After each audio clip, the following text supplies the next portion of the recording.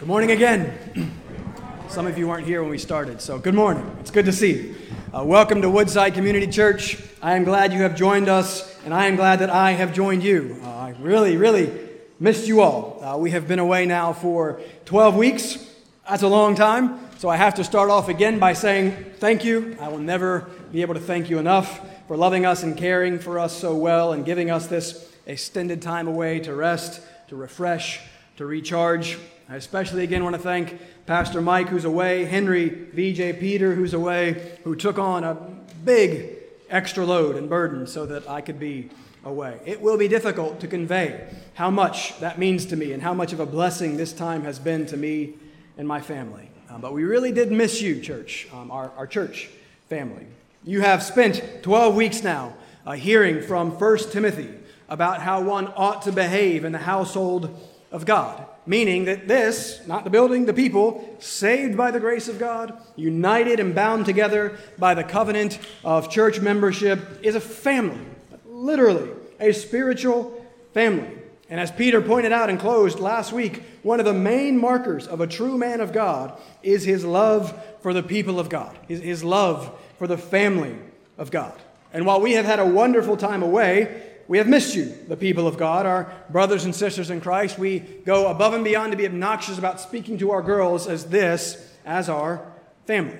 So I look forward greatly to catching up with all of you in the days and the weeks ahead. We look forward to getting back to work with you and for you, because listen, that's the purpose of a sabbatical. Not just to take it easy for a while, but to disconnect for a time from what Paul calls the daily pressure on me of my anxiety for the church, to refocus on the Lord, to be refreshed and recharged by intentional rest for the purpose of being ready and better equipped to continue to lead and to serve you. And how do I do that?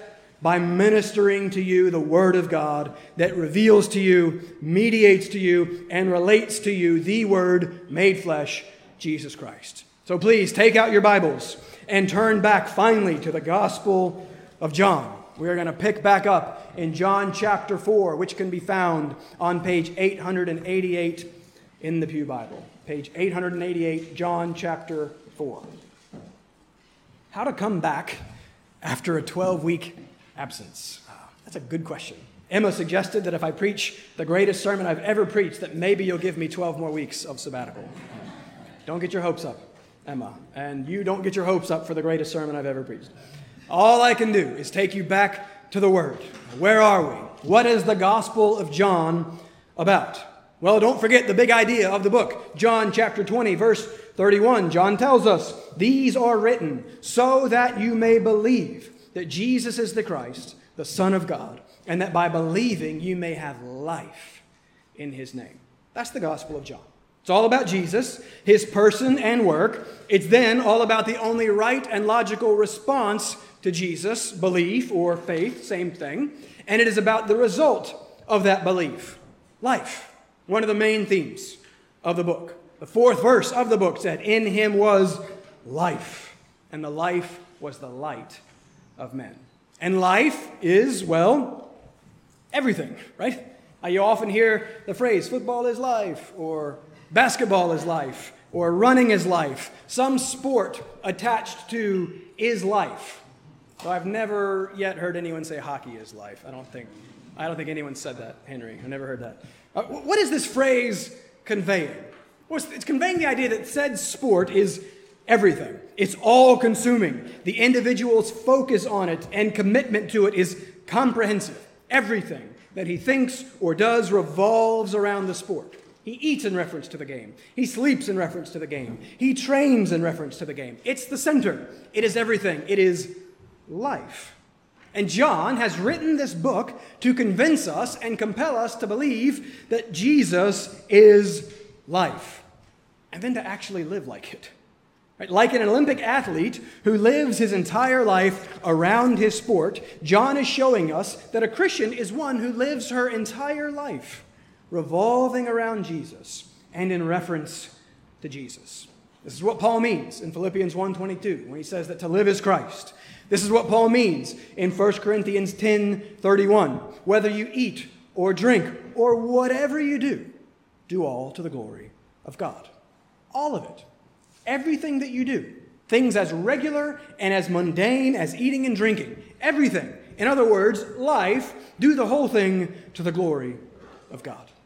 As I laid out and I said at the beginning of Sunday school, this has been one of the kind of the ongoing realizations that God has been really teaching me and kind of really drove home during sabbatical. How little at times my life, in terms of our 1 Timothy series, matches my doctrine, or how little my behavior at times matches my belief. All to the glory of God. Christ is life. Rejoice always. Do all things without grumbling. Count others more significant than myself. He died for me so that I might no longer live for myself, but for him. It's no longer I who live, but Christ who lives in me. I died to the law so that I might live to God. Do I really understand what these verses are saying? Do we live like it? What do we do? What do you and I need? John chapter 4.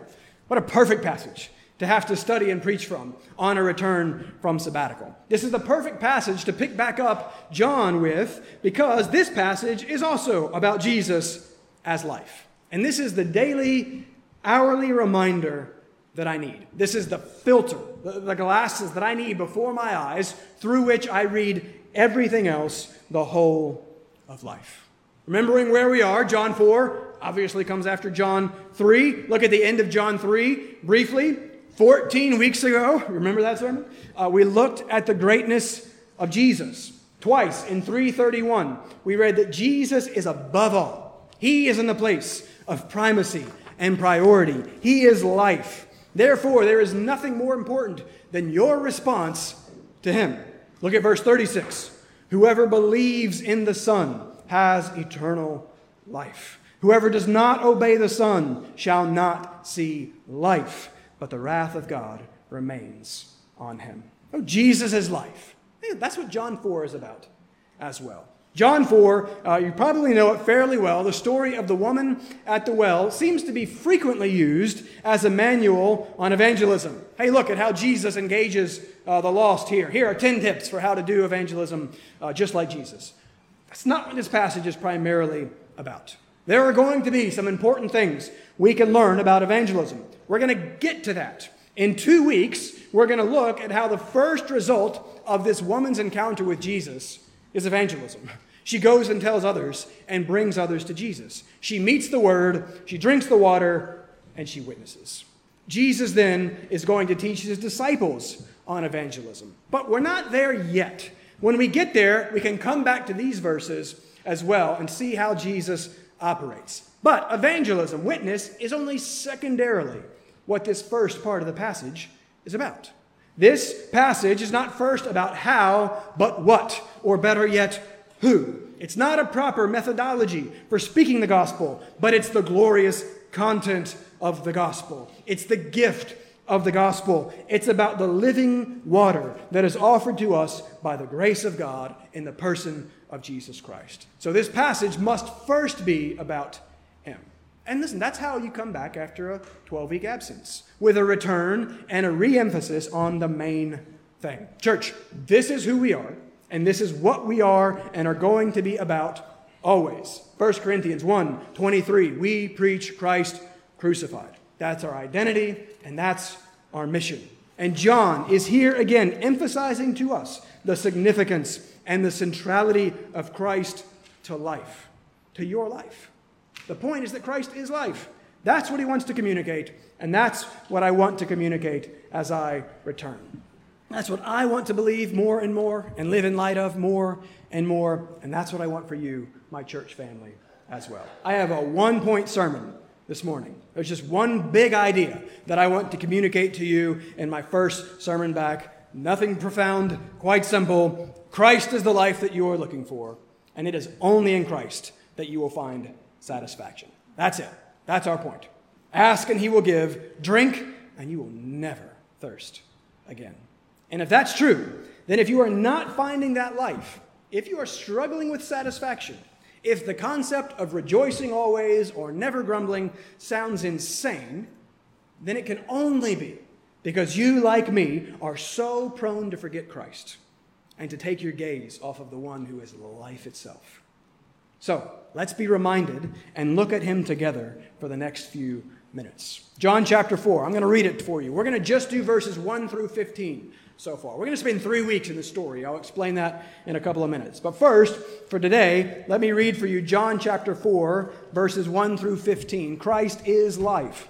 Pay attention, because this is what God wants to say to you today. Now when Jesus learned that the Pharisees had heard that Jesus was making and baptizing more disciples than John, although Jesus himself did not baptize, but only his disciples, he left Judea and departed again for Galilee. And he had to pass through Samaria. So he came to a town of Samaria called Sychar, near the field that Jacob had given to his son Joseph. Jacob's well was there.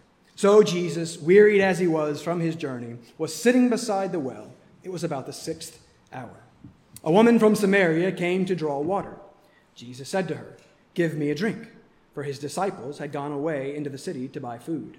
The Samaritan woman said to him, "How is it that you, a Jew, ask for a drink from me, a woman of Samaria? For Jews have no dealings with Samaritans." Jesus answered her, "If you knew the gift of God, and who it is that is saying to you, 'Give me a drink,' you would have asked him, and he would have given you living water." The woman said to him, "Sir, you have nothing to draw water with, and the well is deep. Where do you get that living water?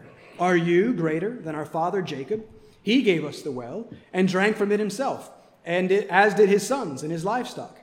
Jesus said to her, "Everyone who drinks of this water will be thirsty again. But whoever drinks of the water that I will give him will never be thirsty again. The water that I will give him will become in him a spring of water welling up to eternal life." The woman said to him, "Sir, give me this water so that I will not be thirsty or have to come here to draw water." Now let's go to the Lord and ask for his help one more time as we begin. Father, we thank you for your word. We thank you that these are the words of life. We thank you that your word is living and active. As we have just read, your word does not and will not return to you void. So we ask now that you would help the preaching of your word, and we ask that you would help the hearing of your word. Father, we pray that you would show us Jesus Christ. We pray that you would arrest our attention with his glory and with his goodness, and that you would continue to convince us that life is found in him and in him alone. Father, I pray that you would use this time to encourage us, use this time to grow us, use this time to grow our affection for your Son, Jesus. And we ask and we pray this in his name. Amen. All right, so our first and only point again today is in your bulletin there. Christ is the life you are looking for. It is in Christ that you will find satisfaction. So let's consider today this text. Let's consider this idea in terms of the text. What do you thirst for? We're going to get to the context in a moment, but the main idea of this text is clearly found in verses 10 and verse 14. Jesus said again, "If you knew the gift of God, who it is that is saying to you, 'Give me a drink,' you would have asked him, and he would have given you living water. Whoever drinks of the water that I will give him will never be thirsty again. The water that I will give him will become in him a spring of water, welling up to eternal life." That's the big idea. So be asking yourself, what do you thirst for? Thirst is one of the most intense and imperative of human cravings. Few of us have probably experienced true thirst. We are blessed with an abundance of water. We have perpetual access to it here. It's on tap. There's a fancy filtered bottle dispenser right out this door. Many of you have water sitting by you, probably in those loud metal bottles that someone inevitably knocks over every single service. We have all kinds of fancy smart waters and pretty bottles, and I made the mistake this summer of stealing a Propel water from my sister-in-law, and now I'm hooked on Propel water. It's so good. Few of us have experienced true thirst, but all of us recognize the importance of water. I cannot preach a sermon without water. We recognize that water is life. I drink it constantly. I drink over a gallon of water a day, and if I don't get it, I start getting headaches. Melissa and I were blessed with a week out west during sabbatical. I can't wait. Without the kids, too. It was wonderful. I can't wait to tell you more about it. We drove and explored the wonders of God's creation. We'd never been out west before. I'd never crossed the Mississippi. I'm 37. And so when we were out there, I wanted to make sure, this sounds strange, but I wanted to make sure we went to Death Valley. There, I especially wanted to go to the Badwater Basin. Right? It's notorious for being the lowest, driest, hottest place in North America. It's called the Badwater because when you pull up, there's this pool of water there on the edge of this big, massive salt flat. But the story goes that an early explorer got there with his donkey, but the donkey refused to drink the water. It was so salty. It was bad water. When we arrived, the sign out front listed the temperature at 126 degrees. And there were signs everywhere that said no hiking after 10 a.m. It was too hot to go hiking. So I naturally wanted to go for a run. I wanted to do a long run. My goal was to run through the Badwater. I wanted to do something long. Melissa only wanted me to do a mile, so we compromised, and I only did a mile. She won. But it was really strange. I was breathing such hot, dry air in so deeply. It really almost felt like taking fire into my lungs. And so when I finished, even after only a mile, my desire for water was overwhelming. My thirst demanded to be satisfied. I pounded bottle after bottle of water. I was thirsty, and the water was life. And listen, that's the metaphor that Jesus is masterfully employing in our text. And as he always does, he's picking up on themes that have been running throughout the scriptures, the Old Testament scriptures. Frequently, water and thirst are used as metaphors, symbols for spiritual thirst. Right? We all have a sense and some sort of understanding of physical thirst, and that's then used to teach us something about heart thirst or spiritual thirst. Right? What do you thirst for? Honestly, be asking and analyzing your heart. What are you seeking and what are you pursuing? What are you living for? What do you believe? Demonstrated by what you think about, talk about, spend your time and your money on. What do you believe will provide you with satisfaction and with life and with joy? Because that's what you're looking for. That's ultimately what we are all after.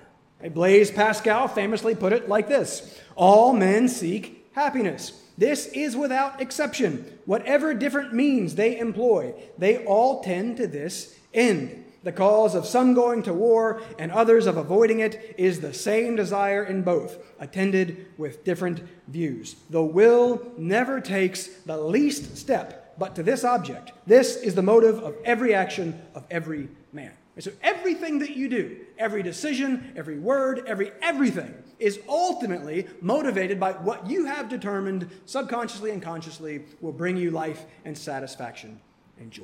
All men seek happiness. The best non-Christian book I've read this year is titled A Swim in the Pond in the Rain. It's by an author and creative writing teacher at Syracuse, and it consists of great Russian works of short stories and then his analysis of them. Sounds thrilling, doesn't it? No, but it really is. It's one of the best written things I've read in a long time. But towards the end of this massively long book, George Saunders writes this, not a believer.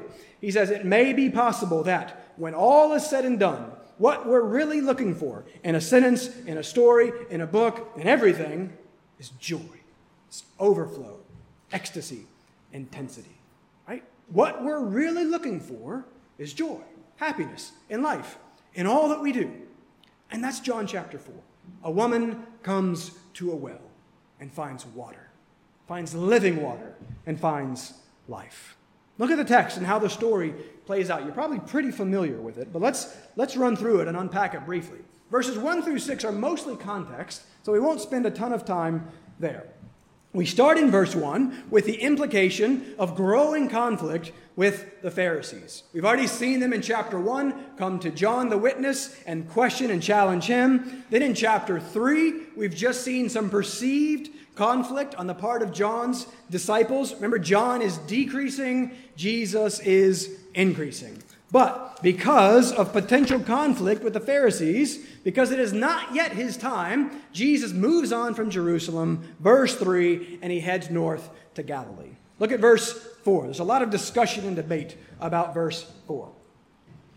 It says, and he had to pass through Samaria. Right? So you know your Israel geography, right? You have Jerusalem in Judea in the south. You have Samaria right above it. And then you have Galilee above Samaria. So to get to Galilee, you had to go through Samaria. Is that all the had to there refers to? I don't think so. This is probably more than a geographical had to. We do actually have writings from Josephus, remember that ancient Jewish historian, that Jews did often travel through Samaria. So you'll often hear people say, look, Jews never traveled through Samaria. Josephus demonstrates that Jews did travel through Samaria. But we also have other evidence that many of the stricter Jews would not travel through it at all. Think of the parable of the Good Samaritan, right? You got the Levi, the religious guys, they go, they kind of skirt. It's like when we're handing out tracts out there, some people will cross over and go over and come back. All right, so some people would do that. Many of the more religious authorities would skirt around Samaria. But there was a way to do it without traveling through Samaria. So if that's how many people did travel around, up, and then back in, well, then Jesus didn't have to pass through Samaria geographically at all. Right? There was a common way around it. So I don't think this is a geographical must. I think this is a divine must. I love the King James translation of this verse. It goes a little above and beyond, but it's fun. It says in the King James, and he must needs go through Samaria. I like how it conveys the urgency there. This is the fourth time that we've actually seen this same word must. The ESV confuses it and translates it had to. I wish they had just gone with must. Remember chapter 3, verse 7, we saw Jesus say to Nicodemus, you must be born again. It's not optional. You must be born again. Chapter 3, verse 14, also not optional. How can anyone, sinners, be born again? Well, so must the Son of Man be lifted up. Remember, that's the cross. And then again in chapter 3, verse 30, we saw John himself say, he must increase. Must. And then here for the fourth time in a short space, we see Jesus must travel through Samaria. Why? Because this woman was there. Because one of his children was there. One of his daughters. Because God had decreed before the foundation of the world that this one was his. That she was his child. One of his elect, and that she would be saved. And so Jesus must go through Samaria to get her. It's beautiful. Jesus is clearly and compassionately seeking this woman. Again, this woman is not seeking the Lord in any way whatsoever. The Lord is seeking her. And as we'll see next week, as we read further, he knows this woman and all what seems to be her sin and her immorality. We'll get there. He seeks her even though he knows her. And he seeks her knowing her for the purpose of saving her. This is who Jesus is and what Jesus is all about. This is what he does here for her. And this is what he ultimately does for every single one of us who are his. We serve a God who seeks and saves his people. Mark 2:17, those who are well have no need of a physician, but those who are sick. I came not to call the righteous, but sinners. Luke 19:10, for the Son of Man came to seek and to save the lost. We don't seek him. You were not seeking him. The good news of the gospel is that his grace seeks and saves sinners. And so, in the perfect and good providence of God, Jesus goes, verse 5, to this town. We're given some Old Testament context. We're in the area. You can go look at it in Genesis 48:22, that Jacob will give to his son Joseph, where Joseph himself will be buried. There is actually no mention in the Old Testament of Jacob digging a well there. It's just not there, but there's pretty strong attestation in tradition that we think we know where this well is. You can go see it today. We think it's the right one. There's a Greek Orthodox church that's built over the site north of Jerusalem a little bit. You can go and check this out. But it's hot and it's dry, and so, verse 6, it's a remarkable verse. John 1:1, in the beginning was the Word, and the Word was with God, and the Word was God. John 4:6, so Jesus, wearied as he was from his journey, was sitting beside the well. Man, don't miss that. In this book that so beautifully reveals to us the true and full divinity of Jesus Christ, it just as equally reveals to us the true and full humanity of Jesus Christ. The one who was life was weary. Oh, think about that. Wrap your mind. This is the glorious mystery of the gospel. God has become man. The Word has become flesh. The Creator has entered into his creation and become like us to save us. And that's exactly what we see him doing here. Verse 7, Here we go. Story starts to pick up. Context is set. A woman from Samaria came to draw water. It's neat what John does here. Remember, John is just a wonderful writer. Pay attention to the literary masterpiece that is this work. Don't forget to read this in light of what has come before this. Right? The contrast between chapter 3, Nicodemus, and chapter 4, this woman, is great. Same Jesus, same message, same mission. But now, in just a few short verses, Jesus shifts from a Jew to a Samaritan, from a man to a woman, from a person of power and significance to a person of seeming poverty and insignificance, from someone moral to someone seemingly immoral, from someone named to someone that's not even named in this story. And so the point is clear. Chapter 3, there is none too great that they do not need the gospel. Chapter 4, there is none too small that the gospel is not for them. It is for all. It is the only hope for all. Jesus truly is the Savior of the world. I think John is driving that point home. We'll see this in 2 weeks, but we know the general movement of the gospel from Acts chapter 1, verse 8, where Jesus says, "You will be my witnesses in Jerusalem and in all Judea and Samaria," Judea and Samaria above it, and then to the end of the earth. We just left Jerusalem in Judea. Now here we are in Samaria.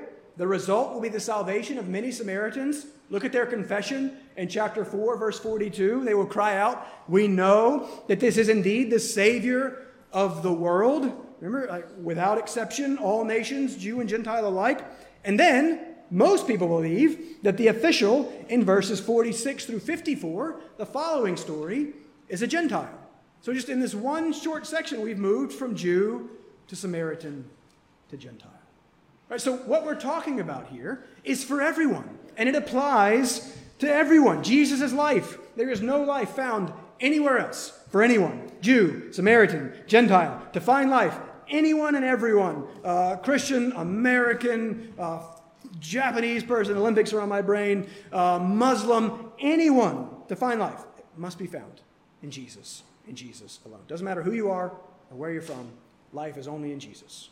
So, here comes this unnamed Samaritan woman as a sort of kind of foil and contrast to Nicodemus. She comes in verse 6 at about the 6th hour, right? That would be most likely high noon. And it's hard to know exactly how much to read into this. We're going to learn more about this woman next week, but many commentators will point out that we have historical evidence that early morning was the time that women would go to the well to draw water, right? You could go hiking in Death Valley, but not after 10, right? You go in the morning before it's too hot. Right? In the desert, you can go draw water in the morning, not after 10, where it's too hot.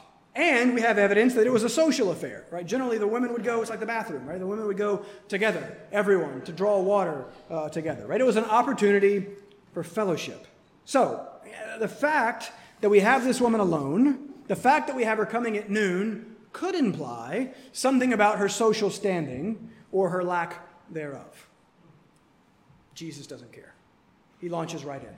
Verse 7, Jesus said to her, "Give me a drink." And then we learn in verse 8 that Jesus is alone, for his disciples have gone into town to get food. So Jesus was likely too weary to cover the extra miles. But most likely, Jesus stopped at the well specifically to meet this woman.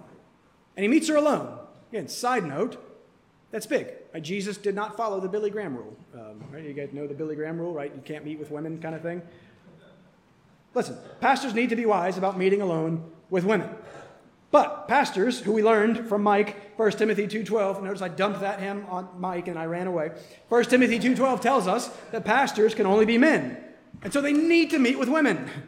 They are the pastor of the women just as much as they are the pastor of the men. So I will happily meet alone with women out in public or at the church if someone else is around. My rule, Matthew Shore's rule, right? Me versus Billy Graham.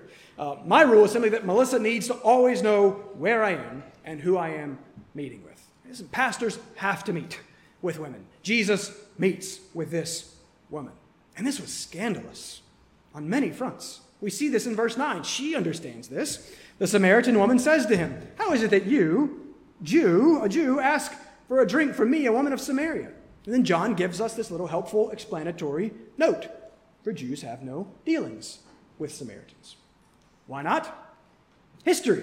The Samaritans, as you probably know, were the descendants of the 10 northern tribes that were left behind after Assyria conquered and destroyed Israel in 722 BC. Remember, we have David, and then we have Solomon, United Kingdom. After Solomon, it falls apart and the kingdom splits. 10 tribes to the north, Israel, 2 tribes to the south.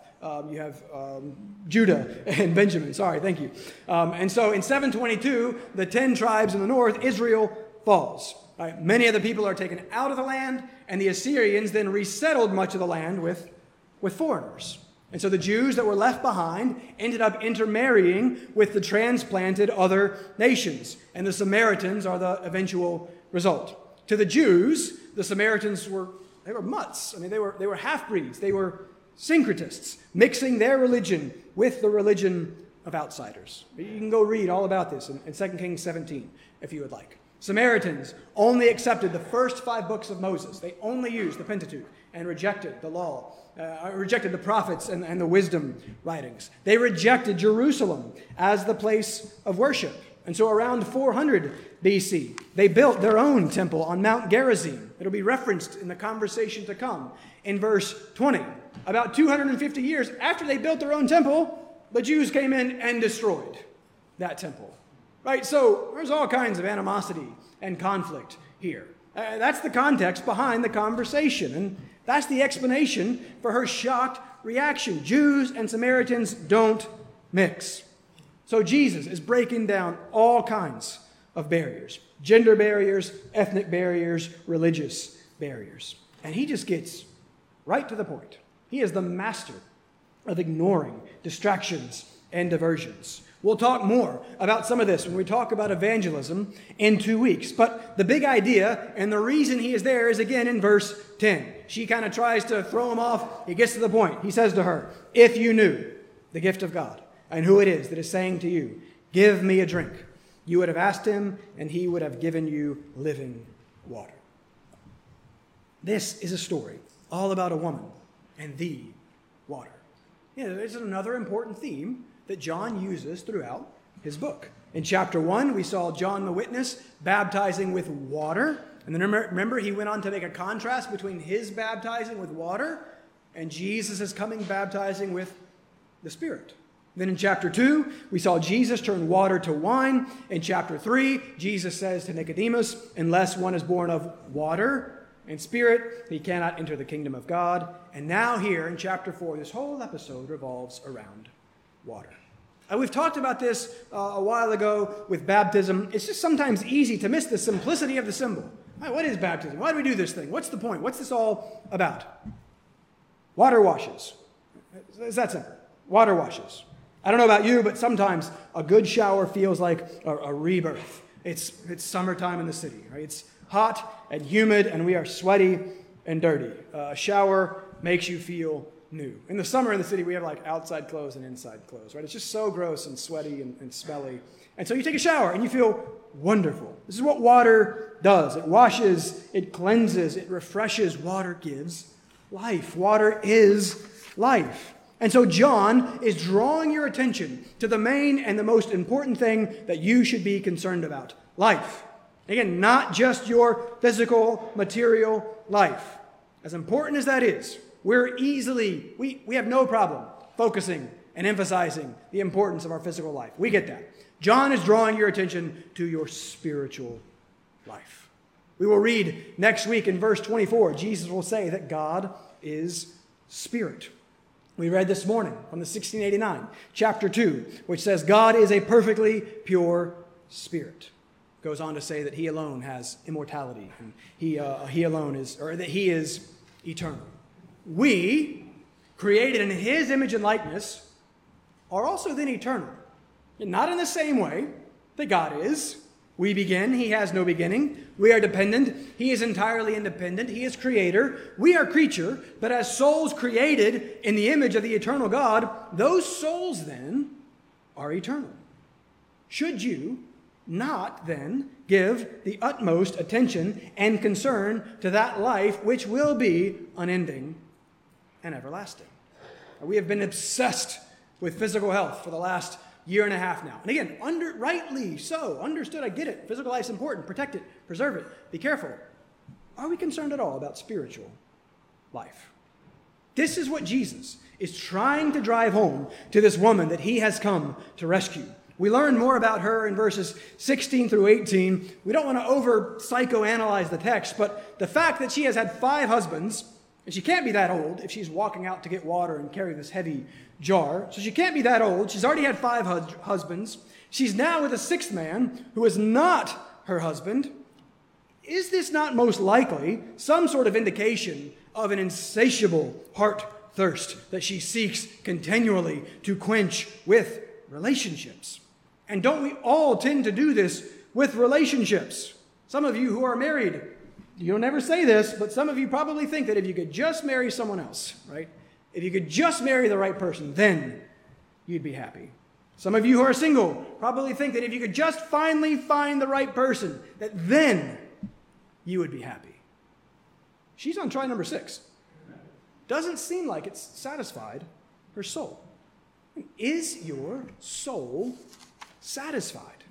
Or are you, like the woman, not quite there yet? Hey, she's just not following at all at this point. Verse 11, hey, you don't even have a bucket. How are you going to get the water? Are you even greater than Jacob, the greatest one, the one who gave us this well and the water in it? Again, Jesus won't be diverted or distracted. Verse 13, here's the point. Here's what we've all experienced. Everyone who drinks of this water will be thirsty again. And that's the whole point of this episode. Nothing will satisfy. Whatever it is that you try and use to quench your heart thirst will fail you. Relationship will not satisfy you. 12 weeks of sabbatical will not ultimately satisfy you. You think if I could just get 12 weeks off, then I'd be happy. I would love for you to get 12 weeks off. It won't make you happy. It won't satisfy you as God can. Some of you think that promotion or that new job or money or ease or entertainment or whatever it is, you think that there's this thing that if you get it, you'll be finally satisfied. And this is what the whole world is doing always. This is what we are all prone to do. A.W. Pink writes this: whether he articulates it or not, the natural man the world over is crying, "I thirst." And over all the cisterns of this world's providing is written in letters of ineffaceable truth, whosoever drinks of this water shall thirst again. Whatever you're drinking, it's not working. No matter how much physical water I drink, I will at some point always need more. My thirst can be sated only temporarily. I will always need more water. I thirst again and again and again. And no matter how much spiritual water you drink, apart from Christ, whatever water you think you are drinking to satisfy your soul, you will at some point always need more. Your thirst can be sated only temporarily. You will need more water. You will thirst again and again and again. But Jesus says to you, as he does to her in verse 10, oh, if only you knew. If only you knew the gift of God and who it is that is calling to you. If you really knew, you would ask. If you knew who he was and what he offered and actually believed him, you would realize the utter foolishness of trying to satisfy yourself with anything apart from him. Do you know the gift of God? Did you catch the repetition as we were reading this in these verses? Did you see the word that was repeated again and again and again? I think it's kind of neat. It's actually the word give in this text. The word give dominates verses 7 through 15. Plus there's one gift as well, which is just the noun of the same word, give. So 8 times total, and these few short verses we have give, gift. We looked at this verb in great detail back in John 3:16. Again, go try that again. I discussed how we just get that verse entirely wrong. But if we understood the giving of God, a major theme in John's gospel. We thought John's all about love. Remember, John uses the verb love about 40 times. He uses the word give 74 times. If we understood the nature of the giving of a sovereign God, we wouldn't get John 3:16 wrong. And again, I argued in great detail, looking at all these different verses, that John highlights continually the efficacy of God's giving. When God gives, God does. God always accomplishes what he intends in his giving. And if you knew the gift of God, which is what? What is that gift? John 3:16, for God loved the world in this way that he gave, same word, he gave his only Son. Jesus is the gift of God. Jesus is what God gives. And in giving us his very Son, God is giving us his very self. God is the gift. The thing that you get is not forgiveness of sins. The thing that you get is God. And forgiveness of sins comes along with that. It's so subtle, but it can be very dangerous. We are so prone to focus on the benefits and the things that we get and completely actually miss the main thing. Jesus is the gospel. He's what we get. The best being, the perfect person, absolute goodness and beauty gifted to you. Again, we all know that life is relationship, right? Our life is determined in large part by our relationships. This is relationship with the one who is himself life, in whose presence, Psalm 16, there is fullness of joy, at whose right hand are pleasures forevermore. And this is why we obnoxiously emphasize covenant here. A covenant is about communion. It is about God with us. Remember the covenant saying, I will be your God, and you will be my people. That's covenant. I am yours, and you are mine. That's God himself saying that to us. This is the gift that is offered to us in the gospel. The grace of God is the gift of God himself to us, not anything that you get from him. It's about getting him. And so, if you knew that gift, you would ask him for what he can give you. Which is what? Again, even more specifically, we'll look at verse 14 one more time. Whoever drinks the water that I will give him will never be thirsty again. The water that I will give him will become in him a spring of water welling up to eternal life. And what is the living water? And as we've seen, just generally we could say it's God himself. But more specifically, how do we get God? How does what is outside of us come within us, to us? It's the Spirit. Look ahead at John chapter 7. Just look a few chapters ahead. Look at John 7, verses 37 through 39. In John 7, verse 37, Jesus says this, same metaphor. If anyone thirsts, let him come to me and drink. Whoever believes in me, as the scripture has said, out of his heart will flow rivers of living water. Now this he said about the Spirit, whom those who believed in him were to receive. John 6:63. It is the Spirit who gives life. We're talking about the Spirit, and we're talking about what he gives. Eternal life, soul satisfying, heart healing, eternity securing life. You see, this is what it is all about. This is the point and purpose of all of the teaching, all of the doctrine and theology we give you. This is why we labor to preach long expositional sermons week after week. This is why we work through books in Bible study week after week. Why we are working through and recommending that the church adopt the 1689. Because John 17:3, eternal life is knowing God and Jesus Christ whom he has sent. It is because we have tasted and seen that the Lord is good, and we have come to know that blessing is found in taking refuge in him. It is because we believe that the only hope for the world and the only hope for your soul is Jesus Christ. And because this is how you were made. This is what you were made for. The world is thirsty. You are thirsty.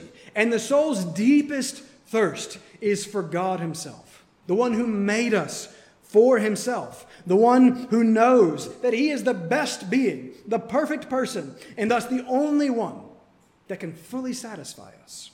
You cannot and you will not ever be truly satisfied apart from him. You can be as successful as possible. You can get everything that you think, whatever that thing is that you have in your mind. So when I get that thing, it'll be all right and I'll be good. I tell you, if you get that thing apart from Christ, you will not be satisfied. So look at Hollywood. Right, look at what is happening to our culture as we become continue to be the wealthiest, most comfortable. We've been reading Christian biographies that Lydia graciously gave us over our trip. And just the contrast of what the Christian life looks like now compared to what it looked like then, and our complaining about our things now versus what they were going through then. It's amazing, and it's humbling, and it's somewhat convicting. You think that you have to have these things to be satisfied, and you're pursuing those things. This text is telling you it will not satisfy you. And when you are unsatisfied, it is only because you are so prone to look for life apart from Him, the one who is life. That's the only thing. That's what happens when I take my eyes off of Him, when I am experiencing dissatisfaction. It can only be because I am not focusing on Him and not remembering that He is life. And so today, all I want to do, my first Sunday back, is commend to you Christ. I want to encourage you and challenge you to seek and find your satisfaction only in Christ. Your application is to examine yourself, honestly. Examine your heart. What is it that really and truly brings you satisfaction and joy? What are you really pursuing and living for? What do you long and thirst for? Honestly, can you say that it's Christ? Listen to how David speaks of God and of his desire for God. Psalm 42, right? You know it. But man, listen to the language and the metaphors he employs. As a deer pants for flowing streams, so my soul pants for you, O God. My soul thirsts for the living God. Jesus has to have that in mind here in John 4 as he uses this metaphor. Psalm 36:9, which he read at the beginning. For with you is the fountain of life. In your light do we see light. Psalm 23, it's the Lord as my shepherd, which leads me to not want or to lack, because he leads me beside still waters. He and being with him in his presence is what restores my soul. Again, does that resonate with you? Right? Do you have some taste or experience of that, however small or imperfect? That's what I most want for you. Again, that's all that I or Mike have to offer you. It's Christ and Christ alone. Right? Do you have him? Right? Do you know him? Right? Do you love him and delight in him and enjoy him? How can you tell? This is what we're going to do for the next 2 weeks. I did not recover from my obsession with alliteration over sabbatical. So while I was reading this chapter again and again and again, I couldn't get the words out of my head. Water, worship, witness. That's what we're going to do for the next 3 weeks. That's the progression of 1 through 45. Water, worship, witness. Today is the water, Jesus himself, who is life. And so I want to walk through the rest of this story for 2 more weeks. And I want to see and argue that a true saving encounter with Jesus, the living water, results in eternal life, which always results in worship. You'll see that in verse 24. Well, what is that? What really is worship? Come back next week. And then that worship will always inevitably result in witness. Or Jesus is going to speak in terms of work. He's going to talk about his work as witness. And we'll see that in verse 34. But that's going to be our 3-week little mini-series as we transition back in John chapter 4. Water, worship, witness. The living water wells up into eternal life, which will overflow into true worship of the God who graciously gives that life through the sacrificial death of Jesus Christ in our place for the forgiveness of sins. And one of the most astounding lines in Scripture comes up later in John, and it's very astounding in light of what we're looking at here. We've seen the theme of water. We've seen that Jesus is life. He is the water of life. But in a few short chapters, right, John 19:28, Jesus, the water of life, will hang naked on a cross and will cry out, I thirst. It's just almost unimaginable. Why? So that you would never have to thirst again. That's the gospel. It's the gracious gift of Jesus Christ. He took the thirst and he fulfilled and satisfied all that you owed so that you would never thirst again. And so he gives and offers that life that is found in him as he lives in our place, dies in our place, and rises again. And knowing him and all of this goodness and grace in contrast to your great sinfulness and wickedness will overflow into your gladly worshiping him. And we're going to see what that is next week. And knowing him and worshiping him will then overflow into witnessing to others about him. That's where we're headed. Water, worship, witness. But it has to start here. Weeks 2 and 3 will not happen without week 1. Whoever drinks of the water that he gives, eternal life. Do you know what that means? Well, what does it mean to drink? Oh, it's faith. Remember the gives. It's a gift. He gives it, receive it, believe it, and live. Seek your satisfaction only in him. My second to last Sunday here, I left you with John Newton. You've forgotten it. I love it so much that I'm giving it to you again because you don't even remember. Here's what John Newton writes in one of my favorite letters of his. This is what I want for you as your pastor now that I'm back. I only want you to know and delight in Christ and to be glad in him because he's so good. God was showing me over sabbatical. Again, one of the things, I am so grumpy. I really am. I hate it. I've been grumpy my whole life. And then I spent some time around some very grumpy Christians. And I was just made aware of how prone I am to it and just of how accepting we are of constant complaint and grumbling and dissatisfaction. I'm done with it. Right? Don't complain to me. I'm going to call you out immediately. I'm done with the grumbling. I'm done with complaining. I want to be glad in Jesus. I want you to be glad in Jesus. And what we're seeing here is no matter what your circumstances are, easy for you to use 12 weeks of sabbatical. Yeah, I know. Okay, sure. But no matter what your circumstances are, no matter how bad they are, if this is true, then you can be glad in Jesus. We can say to Lydia over and over, we talk about over and over again, what she's experiencing, as miserable and awful as it is. Paul says it's light and momentary. It doesn't minimize what she's experiencing. He's comparing it to eternity. I guess the thing that you're frustrated about is it's so dumb and it doesn't matter. The things that I'm grumpy about, the 10 minutes I lost in traffic, is so dumb. I want to be glad in Jesus. And I want you to be glad in Jesus. I want you to know the one who is life and who gives his Spirit to you, who makes you like him, and who produces that Spirit in you. Is this what characterizes you? Love, joy, peace, patience, kindness, goodness, faithfulness, and self-control. I'm going to annoy you and overwhelm you with gospel-infused positivity. And I'm going to point you to these things that God produces in his people. Gladness because of his grace. That's what God's grace does. He's making us like him, and he's the best. So I leave you with John Newton. I said that a long time ago. Here's what I want for you, and I'm done. Newton writes, "How often have I longed to be an instrument of establishing you in the peace and hope of the gospel. But I have only one way of attempting that, by telling you over and over and over of the power and grace of Jesus. You want nothing to make you happy, but to have the eyes of your understanding more fixed upon the Redeemer and more enlightened by the Holy Spirit to behold his glory. Oh, he is a suitable Savior. He has power, authority, and compassion to save to the uttermost. He has given his word of promise to engage our confidence, and he is able and faithful to make good the expectations and desires he has raised in us. Put your trust in him."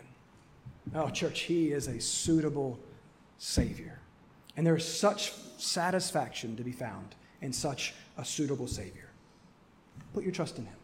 Let's pray. Father, we thank you for your word. Father, your word is infinitely better than my words. Father, the best thing that I have uttered today have been your words. And so I pray that you would make those the center and that you would make those the focus. Father, we are so very thankful for how good you have been to us. Father, you have given us life when we chose death. You have sought us when we sought death. And so, Father, we thank you. Show us just the glory of Jesus Christ. Capture our hearts with him. Convince us that he is life. Teach us and show us what it means to actually love him and to live for him and to delight in him. Father, we want to truly long for him and to believe that life is found only in him. So help me to do that. Help my church family to do that. Help Mike and I and the other teachers of this church to joyfully and effectively convey these truths as we teach. I'm so thankful that I have the privilege and the opportunity to do that here in this place. Father, you are so gracious and good. So we thank you for that. We ask that you would work, and we ask that you would draw us to Jesus. And we ask this in his name. Amen.